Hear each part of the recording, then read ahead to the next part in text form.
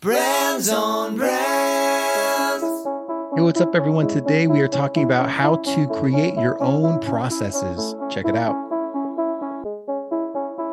In a world where content is king and your reputation is your brand, how do you build a brand that matters?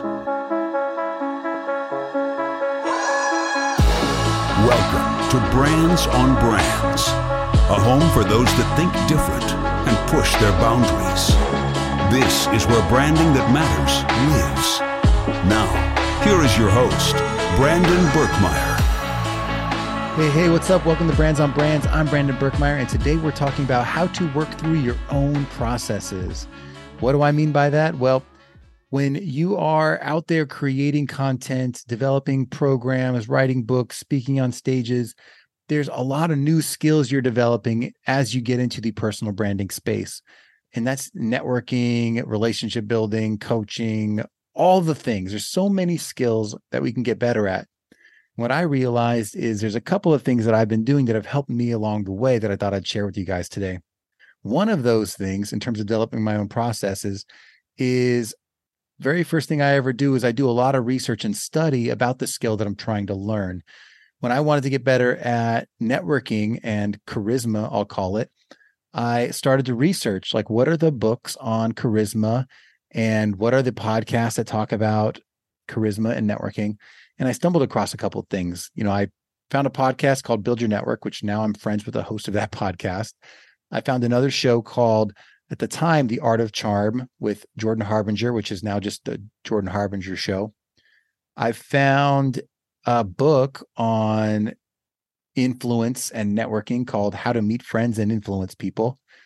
And there's other books on networking by people like the guy who started the networking group called BNI, and he has his own book in philosophies and practices. I stumbled across some salesmen who have great shows and platforms like Zig Ziglar and some of their old speeches and shows and content. And it was a rabbit hole. It was a rabbit hole that the curiosity led me down. Like, I want to know how to do this better. And I just kept finding things. And every time someone would mention, oh, well, I was influenced by this person or this thing, or even in one book, they're referencing another book or another person or quote, I'd go down that rabbit hole too. And it's so easy today because everything's online. It's easy to grab via the internet, whether it's a podcast, a YouTube channel, a book on Amazon. Everything's available, even the older thought leaders in the space. And as I was finding what they were doing, I say, okay, how do I create my process? Well, let me look at what they say, right? How do they say networking works? Great. These are things I need to be thinking about. Now, what am I going to do, right? If I want to go to a place and I know I'm going to meet certain types of people, what do I need to know before I go to the meeting? Who do I need to know that's running the meeting? How do I need to dress? What's my mindset and my behavior that I'm going to display when I get there? What am I going to do to provide value and bring energy to the relationships that I show up with? And then what am I going to do after? How am I going to ask for people's information? How am I going to connect and follow through? How am I going to develop relationships? And what is my goal and mindset towards building relationships over time with the people that I meet? All of this is a lot of thought that goes into something simple like a skill of networking. And the point is, when you start to research and study and see all these amazing practices, you start to learn things about people's body behavior and the words you use to introduce yourself and the types of way people like to connect that's convenient versus not convenient. All these little things you learn, the nuances of the skill you're trying to learn creates some processes in your head. And then you can say, well, how does this work for me? This is how they do it, but how would I do it? It works with my style, with my personality, with my comfort level, that gets the most out of how I naturally act. And that may seem like a small thing, but I'll tell you it's huge, because when you try other people's processes and you don't change them to work for you, it's like wearing clothes that don't fit. And it becomes uncomfortable enough that you won't do the things that you want to do because they're not yours in the way that you would do them. So what I say is start by learning, like absorb everything you can in a situation, And then once you've understood the skills, say, how can I modify this to tweak it, to make little changes that really fit me better? And this is for anything. Like they call it the art of mastery, right? If is first you're an apprentice and you are learning, and that's your only job.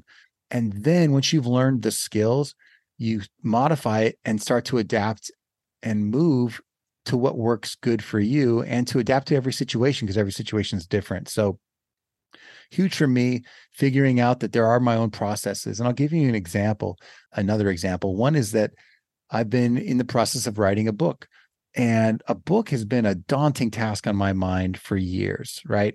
It's something that just seems like a lot of work, a lot of headache, a lot of revisions. And once it's built, I've got to still do the promoting of it and the growing of that particular asset. And is it necessary for what I'm trying to accomplish? Because I don't necessarily want to be a famous author. I'm preferring the work of coaching and course building and content creation, things like that. But I know a book could be valuable in terms of thought leadership for me. But the writing of the book process, again, seems like a lot of work. And why? Well, because it's writing, right? I love creating with my voice. I like sitting down on a microphone and speaking all day. And what finally gave me some breakthrough on that was me talking to more authors, people who've actually written books, not just how-tos, but talking to people who've done it and said, what did you do? What worked? What was the easy part? What was the hard part? And then looking at books and analyzing them and saying what's in them and what's not in them. What's the structure of these things? And how long are they? How much actual work is it? How long is the writing process versus the editing process? All of that. And when I started to break it down, I realized it wasn't as hard as or as complicated as I thought it would be. Some people, they say a book is about, for a business book, anywhere between 50,000, 60,000, 70,000 words. And that's basically 300 words per page for about 300 pages, 250 pages, something like that. So when you start to look at it that way, that for a lot of people, they say, okay, well, how did you do this? They said, well, I sat down for an hour every day and I try to crank out, 500 words every time I sat down.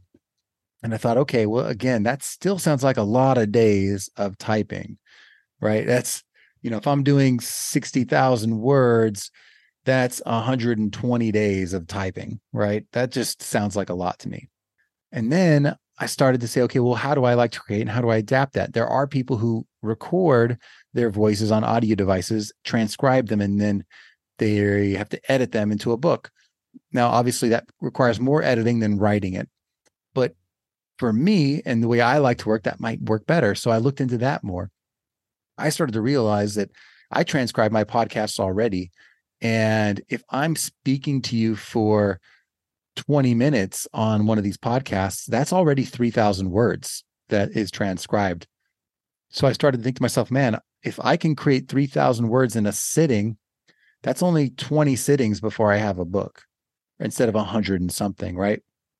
20 pseudo podcast episodes of me recording, which that doesn't seem daunting at all. I record every week anyway, multiple per day sometimes.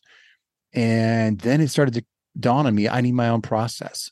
So I started to record the book the way I would record a podcast, but knowing that it's for a book. And I started to say, what is the structure of a book recording versus a podcast reporting?